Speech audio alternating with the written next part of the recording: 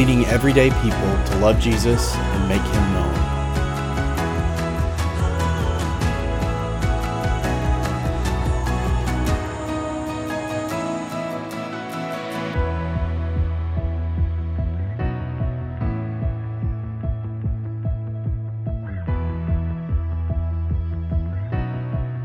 Here's our pastor, Dr. Larry LeBlanc.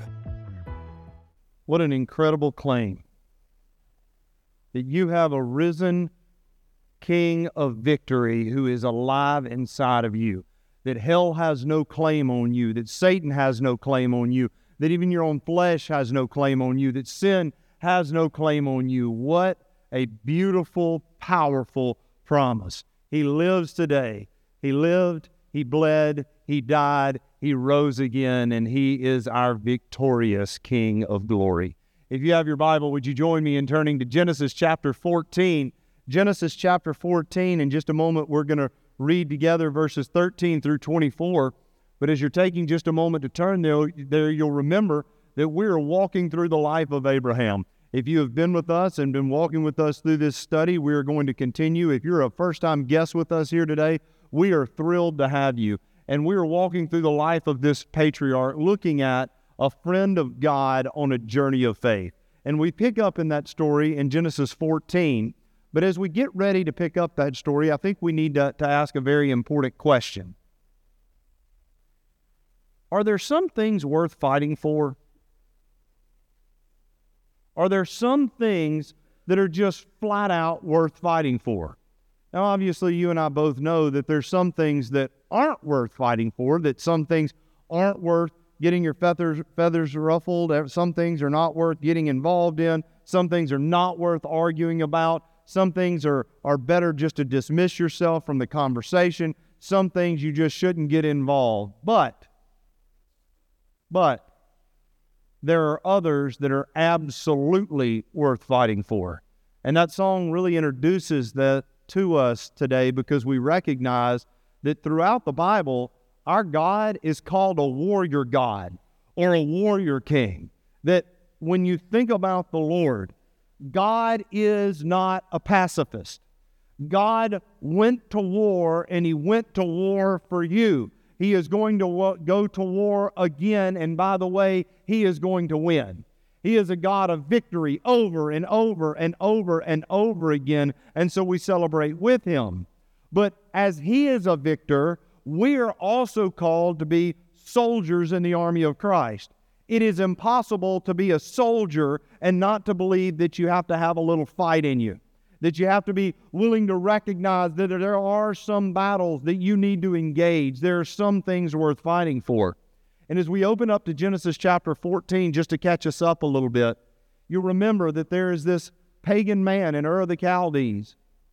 His name is Abram, and he's called of God, and to our knowledge, he had no past knowledge of God, no experience with God, that he had never met the Lord before, but in God's sovereign way, He comes to this one man, Abram, and He calls him, and He says, I'm going to make you into a great nation. At the time, Abram completely childless. He says, not only am I going to make you into a great nation, but I'm going to move you, and I am going to give you this land. And God makes this powerful covenant with this one man, and the Hebrew people start with Abram. And Abram begins on this journey, and we walk through it together, and he leaves Ur, and he ends up in Haran, and he eventually ends up in the Promised Land, and then he sojourns to Egypt during the famine, and then he eventually finds himself back in the Promised Land. As he's back in the Promised Land, God has blessed him immensely, and the blessings have so overgrown him that now even his family has been blessed by it. And we see that he and Lot have become so wealthy that they have to part company. And so Abram gives Lot first choice. He says, whichever way you want to go, I'll go the other way. And Lot looks toward the direction that he sees is more fertile. He goes to the direction, the Bible tells us, that looked a lot more like Egypt, where he had been. And it says that he settled and he pitched his tents near Sodom. And so as we see that story unfold, we find ourselves now jumping forward a little bit, and we don't know exactly how much time has passed, but we know there's been enough time passed that we're going to get a little world history today, some things that were going outside of God's covenant people and what was going on. And Genesis 14 tells us about some kings, and I think it's one of the things that's very fascinating about what you're going to read today, is that when we talk about the religious book that we call the Bible, when I say that it is inspired, when I say that it is factual, when I say that it is inerrant, that it is inspired, these are real people and real places and real people. This is not fable. This is not a made-up story. And what we know archaeologically is not only the places that we're about to read about are they verified, but the kings in archaeology, they have discovered their names, and we know that they existed, and we know that they ruled. And so as you open up, it is the story of Abram and God's promise to him, but we also see what's going on geopolitically in that arena while Abram is living out this covenant promise. And what we know is that for years, there have been, for exactly 12 years, the Bible tells us in chapter 14, that in the land of Canaan, there had been cities, and these 5 cities had been paying taxes to a king who was an absolute monarch over the entire area. So he would have been what in ancient times they would have called the King of Kings. And this man, we find out in 14, is a king by the name of Chedorlaomer. And the Lord has, in the midst of this, Abram's story would not have even intertwined with his if it were not for the fact that these people, not unlike the American colonies, were tired after 12 years of paying taxes to this man. They decide that after 12 years they are going to revolt.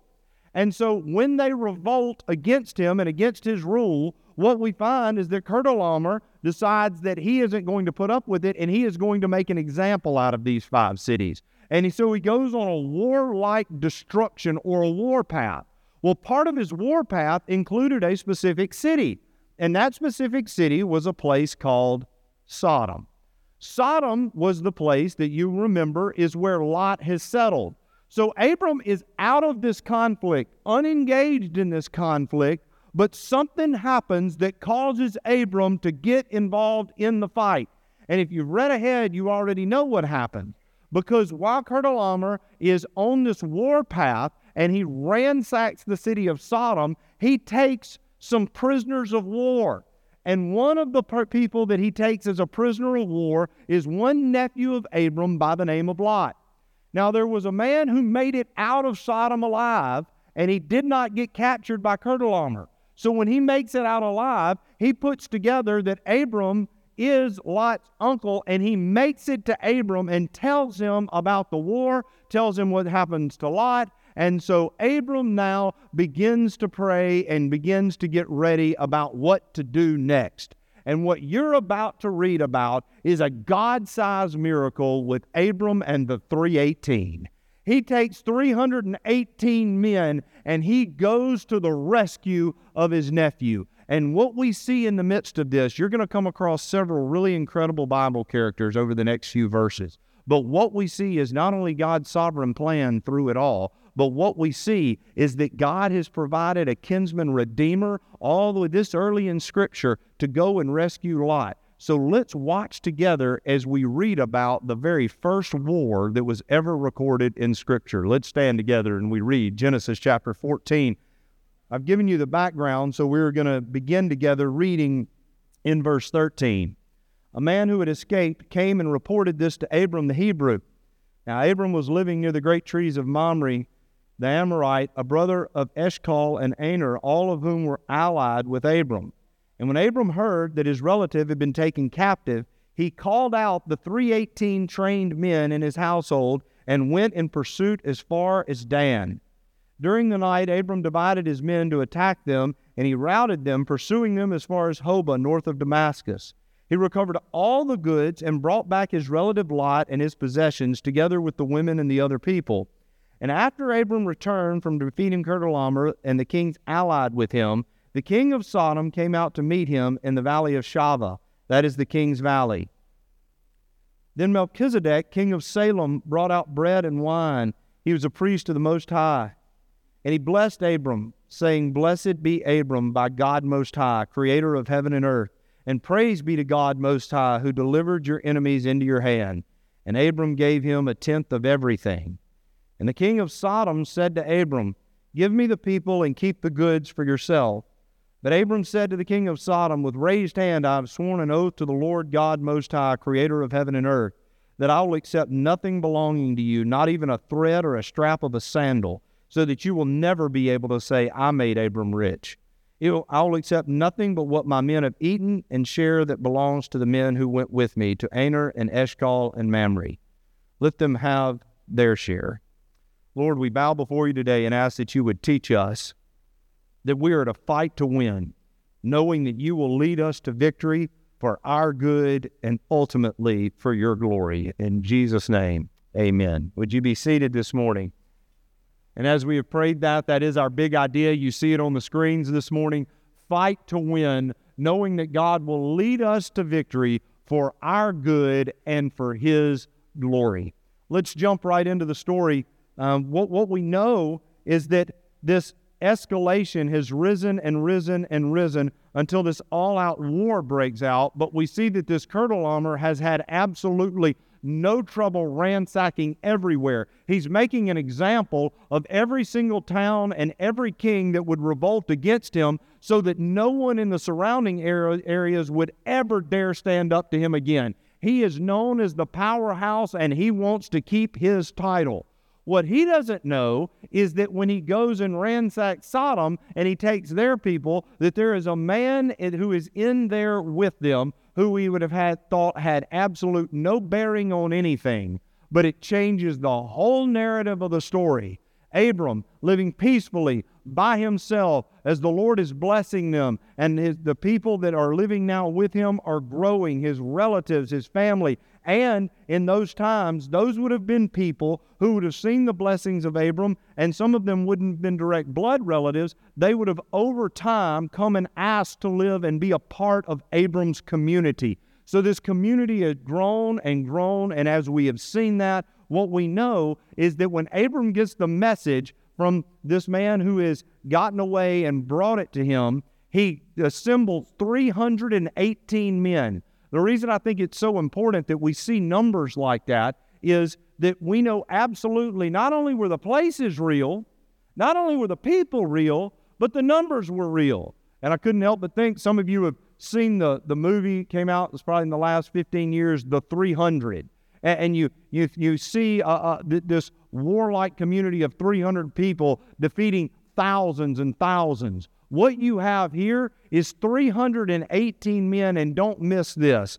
For 318 men to have gone on the war mission that they went on and come back victorious is nothing short than the hand of God. These were 318 men who were not in a modern military. They were not in a militia. I'm not saying that they weren't manly men. I'm not saying that they weren't able. I'm not saying that they weren't strong. But they were not part of an army prior to that moment. And they go defeat the most powerful king in the known part of that world at the time. You have just read a miracle of God, that he equipped and went before them and prepared them. And so as we read this, we recognize that there's something that's absolutely going on here. They had to march, if you study the geography, they had to march more than 100 miles and to defeat an army many times their size, and then had to pursue them another 50 miles. Now, the reason that's important, and the reason I think we need to spend just a few moments this morning talking about this, is because if we don't realize that we are in an all-out war, that there is a complete assault on the godly, that there is an assault on the gospel, there is assault on the things of God, there is an assault on Judeo-Christian ethics, there is an assault on the authority of Scripture, there is an assault both from the outside, but there's also an assault from the inside, and we see that through liberalism and everything that's taking place. If you haven't woken up to the fact that we are in a war, wake up. Wake up. There is a reality of spiritual warfare that is taking place for churches and families and individuals and young people, and the desire is to steal your soul. When we sang today about the victory that we have, and the victory that we have in Jesus, and that Jesus lived and He bled and He died and He rose again, the reason that we continually remind ourselves that in the gospel is that the war still rages. And because the war rages, we need to be reminded of what God's done both today and in history when He took 318 men and did the impossible. He did the impossible. And as we look around at what God's doing, even if we just look at our group of believers, the people here at Summit that are assembled together as the family of God, much less if we look at the church across the world, I want to remind you of something. As strong as the army of God is and as many numbers as we do have, we're outnumbered. You're outnumbered. You are absolutely outnumbered. When we think about the lostness and the darkness and the sinfulness of the world that we live in, when we think about the ethics of the world that we live in, when we think about all the things that are taking place, you don't have to be an accountant to know we're outnumbered. So when we come across stories like this, we need to recognize the fact that from the very beginning of time, that God has always called out a remnant. Here it's 318. And it's a group of people that God has specially equipped to fight a war in which they're outnumbered, but there is absolute hope, even though it may seem bleak as you look out on the horizon. So what is the reason for that hope? How are we able, in the midst of everything that we are struggling with and dealing with, where do we find that blessed and wonderful hope? It is in the fact that we should never, ever be intimidated by superior numbers of the enemy. Because one believer plus God is an overwhelming force. Let me say that again. One believer plus God is an overwhelming force. When we think about what it is that you can do, many people get so discouraged. Well, I'm just one. I'm only one. I'm not really talented. I'm not that gifted. I'm not that smart. I don't have those abilities. What is it that I can do? One believer plus God is a majority. And the reason is that we serve a sovereign king who, when I say dictator, I want you to understand me right. He runs the show. He owns the universe. This is my Father's world. There is not a leaf that falls, not a wave that crashes, not a grain of sand on the seashore, not a soul that He doesn't know. So when I engage in battle, whether it be the 318 that are going against Kurtalamer and his army, or whether it be you and I in the battles that we face, you and I plus God is a majority because He is an undefeated force. He is an undisputed champion. My God has never, not once in the history of eternity, lost. And the Bible says that He's the captain of my salvation. Now, why is it important to remind you of that? Because there's so much negativity. There's so much pessimism. There's so much doubt. There's so much depression. There's so much despair that in the midst of all of that, we need to come back to the 318 and recognize that when Abram leaves out with these 318 men, he knows from the outset he's overmatched. And yet he engages anyway. And the reason that he engages, listen to me now, the reason that he engages is that the battle was worth it. And the reason the battle was worth it was because his nephew Lot, he loved him. And he wanted to rescue him. I think that we as the Christian church needs to hear the message that rings loud and clear out of this. There are some things that are worth the fight. It seems as though that there seems to be a cowardice that prevails in the Christian church in a way that somehow we are scared of, whether it be political correctness or whether it be cancel culture or whether it be even people that we know that are in our own community, that we just don't want to be seen as offensive, that we don't want to get involved, that we don't want to be known as that guy or that girl. And what I'm telling you is that, friends, the fight is not only worth it, but it's demanded in Scripture that you are called out by God to recognize that no one has ever been called to be a coward in the name of the Lord Jesus Christ. And if He is the captain of our salvation, and He is the one that's promised the gospel, then we have to be a people that realize that this road isn't always going to be easy, and that sometimes it's going to be like we talked about last week, it's going to be the road less traveled.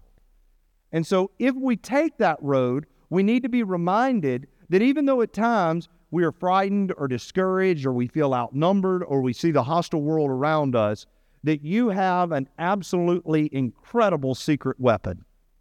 What is that weapon? It is the Holy Spirit of God, the third person of the Trinity. In Ephesians chapter 6, we are told about the armor of God. And there's two things specifically that we are told, that we are given the sword of the Spirit, an offensive weapon. You've been given the sword of the Spirit, but it also says that not only are we given the sword of the Spirit, which is the Word of God, but we're also told that another weapon that we've been given is the ability to pray in the Spirit. Now, when I say pray in the Spirit, what does that mean? If it helps you out, you can't pray out of the Spirit. Some people say, well, he was praying in the Spirit. He wasn't praying in the Spirit. You can't pray without the Spirit. You cannot pray without the Holy Spirit of God. So if you've been reconciled to God by the blood of Jesus because He died and rose again, then for you to bow your head and recognize the authority of God, the only reason that you can go before the Lord is because the Holy of Holies, the veil was split by the Lord Jesus, and the promise of the Holy Spirit falls on those who have given their life to Him. And so what we know now is that we have the sword of the Spirit, which is the what? Word of God, and then we have the prayer of faith.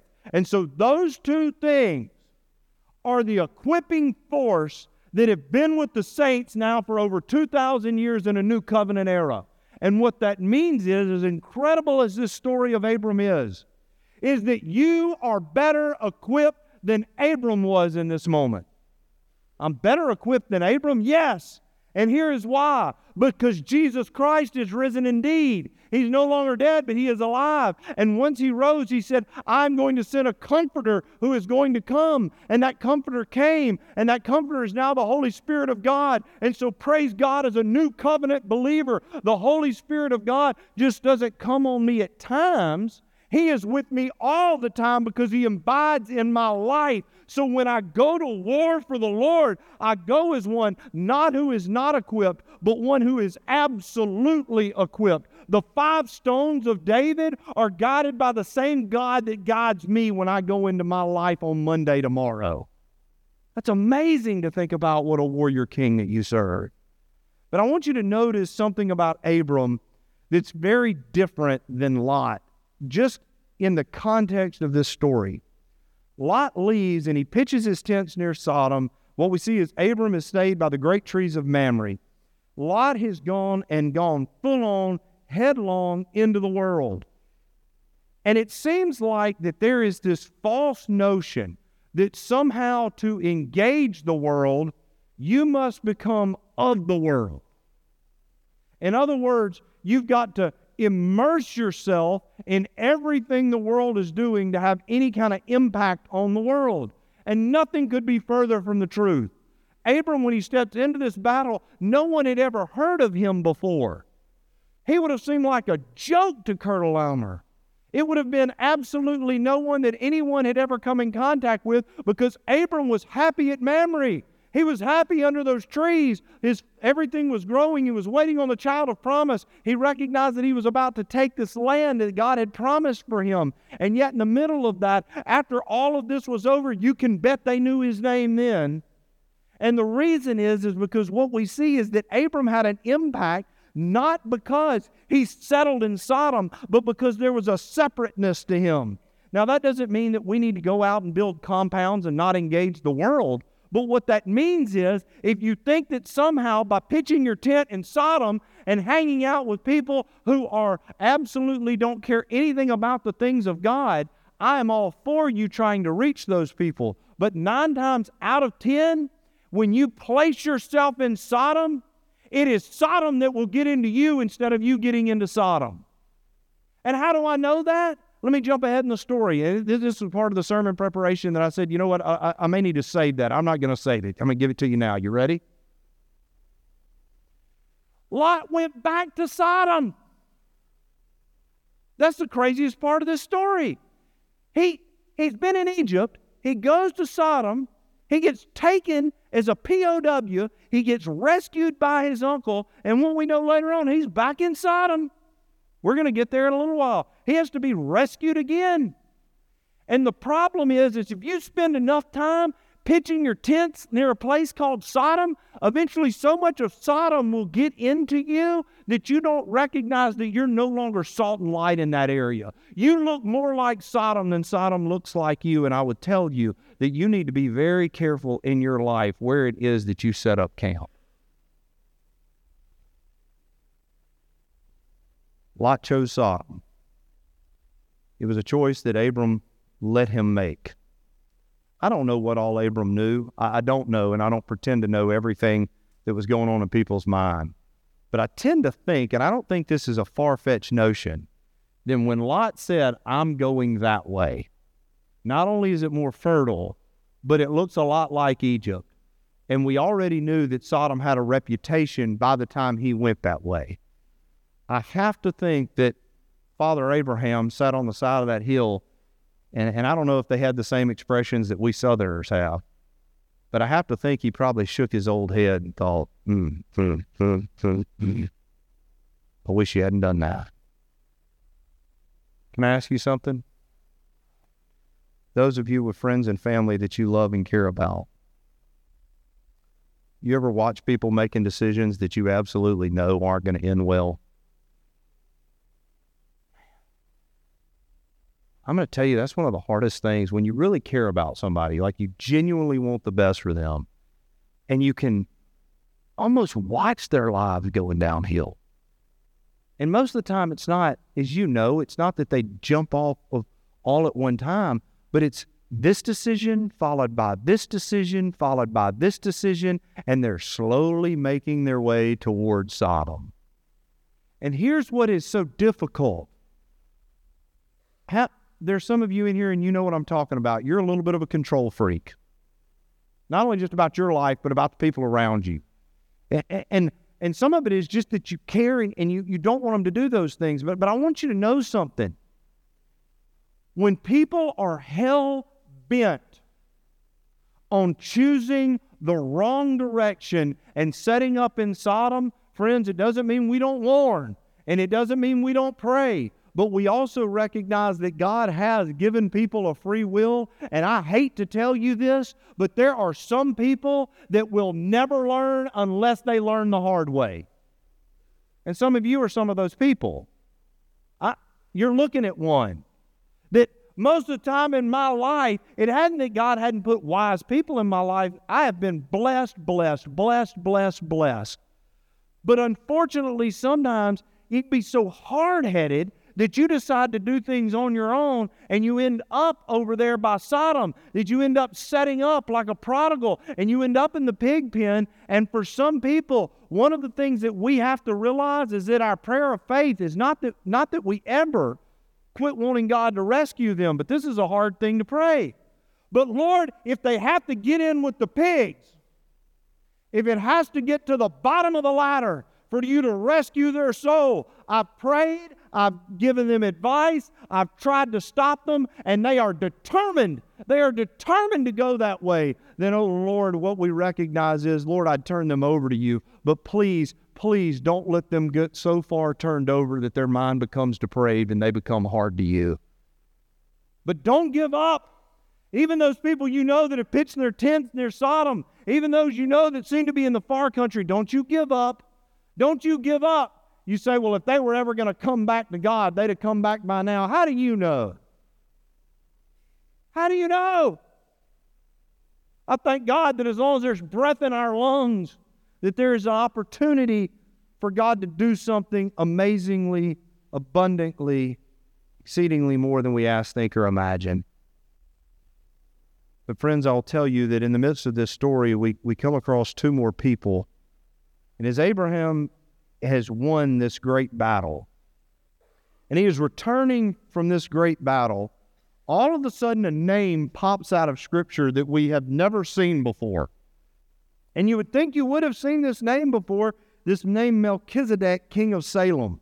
Salem, just for your geography, that would eventually be Jerusalem. Same place. Salem, Jerusalem. He is the king of the area that would eventually become Jerusalem. He is the king of Salem, and what we know that Melchizedek means, that name actually means king of righteousness. So he is the king of what would be Jerusalem, and his name means king of righteousness. And he steps onto the scene, and he provides bread and wine, and he nourishes these men. And then he preaches over them, and he reminds Abram in verses 18 through 20, he tells them, "Blessed be Abram by God Most High, creator of heaven and earth, and praise be to God Most High, who delivered your enemies into your hands." It's like he stepped off the pages of Scripture to give this incredible prophetic word to Abram and remind him who God is, the creator of heaven and earth, and that God is also the reason that he had any shot in this battle,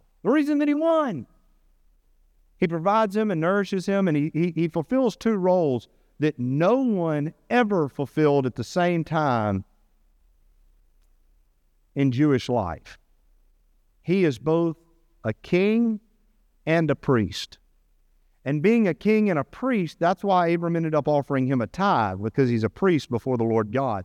How did Melchizedek come to know the Lord? We don't know. In fact, Melchizedek is only mentioned again once in the Psalms, and then he shows back up again repeatedly in the book of Hebrews. Now, there's two schools of thought on Melchizedek. Some people believe that Melchizedek was actually a theophany, that he actually was the Lord Jesus Christ that showed up just like the fourth man in the fiery furnace, just like when he wrestled with Jacob. What we see is that people believe that may have been what he was. And then there's others that say, no, he was an actual real king, and that as a real king, he is a type of Christ that we see typified and foreshadowing Christ. I don't know the answer to that. I don't know. But what I can tell you is that what we see out of his life is something incredibly powerful, because what Melchizedek does in Abram's life is prepare him for something that he's about to face that he doesn't even know he's about to face. You know, one of the reasons that you ought to be in the Word of God every day, you know, one of the reasons you ought to come to church every Sunday is because God is preparing you for stuff that you don't even know is about to happen this week. He's preparing you for stuff that you don't even know about. And this king and priest steps onto the scene and gives this word to Abram about who God is and what it is that God has done. And it's no accident that the next encounter Abram has is not with Melchizedek, but who is it with? It is with the king of Sodom himself. And then we come across what's a really strange back and forth, because the king of Sodom steps onto the scene. He says, I tell you what, you keep all the goods and the treasure, just give me my folks back. Why is that strange? Because it wasn't, follow me on this, it wasn't the king of Sodom's to give. Abram had every right to it because he had just won it. It was his. Abram at this point owned it, yet the king showed up and says, it's okay if you keep it. Now, if I'm Abram, I'm going to look at him and say, I know it's okay if I keep it. I own it. I want it. I don't need your permission to keep what's mine. It's mine. But that's not the way Abram plays it. In fact, he goes even a step further, and he says, you know what?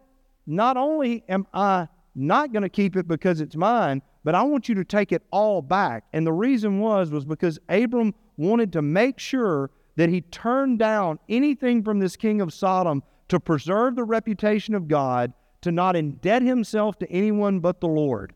Now, he has just had this incredible victory. And I'll tell you that sometimes that our greatest times of spiritual danger are not after defeats, they are after victories. Because when victories happen in our life, it's almost as if we let our guard down.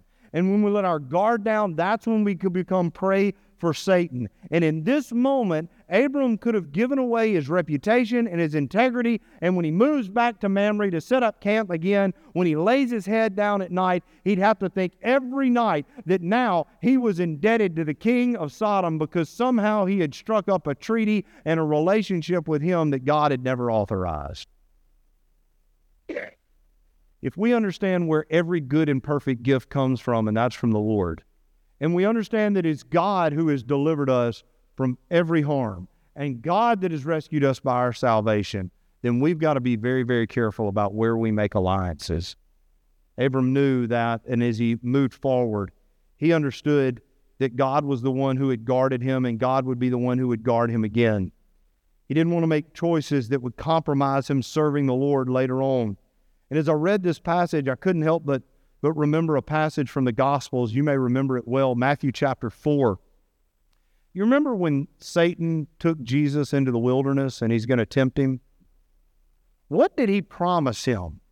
He said, listen, as he took Jesus and he had him to look out at all the kingdoms of the world, he said, you can have all of this. I want to give you all of this. And he tempted him to sin. And what's a little bit ironic about the temptation is that Jesus already owned it all. Do you ever thought about that? When Satan tempts you to break the laws of God, if you are saved in Christ, everything that you have in Christ is already better than anything Satan has to offer. It's already better. And the temptation is for us to be clouded in our spiritual vision to be able to see that. So we find Lot. We find him camped near Sodom. We find him as a POW. And we find him being taken off, probably into slavery. We see 318 men that come to rescue him. And I can't help but think a little about Lot this morning. I can't imagine when he was in that caravan of POWs going who knows where to do who knows what, that he must have had the thought, if something radical doesn't happen, I'm in really bad shape. And all of a sudden, the 318 show up. And we see this idea that permeates all throughout the Bible. It's this idea of a kinsman redeemer that Abraham was for Lot. And he comes and he delivers him and he rescues him and he saves him and he brings him back. Lot desperately needed a kinsman redeemer to come to his rescue. And I like to think that even though he ended up going back to Sodom, there had to have been a moment for Lot where he's in this caravan, a prisoner of war, and he had to have seen just how desperate he was, that he couldn't get out of this circumstance on his own, that he couldn't save himself, that he couldn't deliver himself, that he couldn't rescue himself. And along comes Uncle Abram to deliver him out of this situation and this circumstance. The greatest, most freeing time of any of your lives will be in that moment when you recognize that you're a prisoner of war, that you're a prisoner to your flesh and you're a prisoner to your sin and you're a prisoner to Satan, that you would recognize that you are being hauled off, that you've become a POW, that you are a captive, and that there's no way that you can be released by your own works or by your own power or by your own ability. And you recognize that you need a kinsman redeemer. And the message of the gospel is that when Jesus Christ saw you, a prisoner to your own sin, being carried off to a place called hell, that he came from heaven, born of a virgin, lived a sinless life, and he spilled his blood so that you would have a kinsman, God incarnate, the God-man, who would now come and he would rescue you in a way that only he could rescue you, that you would be delivered from the bonds of slavery and your helpless estate would be lifted and set upon a rock, and that the new place and the new residence would be because you have been rescued by the captain of your salvation, Jesus, your Lord and Christ. Friends, I would tell you that if you're in a place today where it looks desperate and it looks hopeless and you don't think that there's any way that you can get out of this situation, I need you to understand today that you are one prayer away from the greatest God that has ever lived and will ever live. And his name is Jesus. And he will come to your side and he will rescue you. What a beautiful promise that the gospel is. But friends, today, you need to understand that promise. You need to give your life over to that promise. You need to let him rescue you in a way that only a kinsman redeemer can. And when you do that, friends, what you'll see is that the battle is the Lord's. You have a warrior king. He has already won. And because I've given my life to Christ, and for those of you that have given your life to Christ, you are already a victor.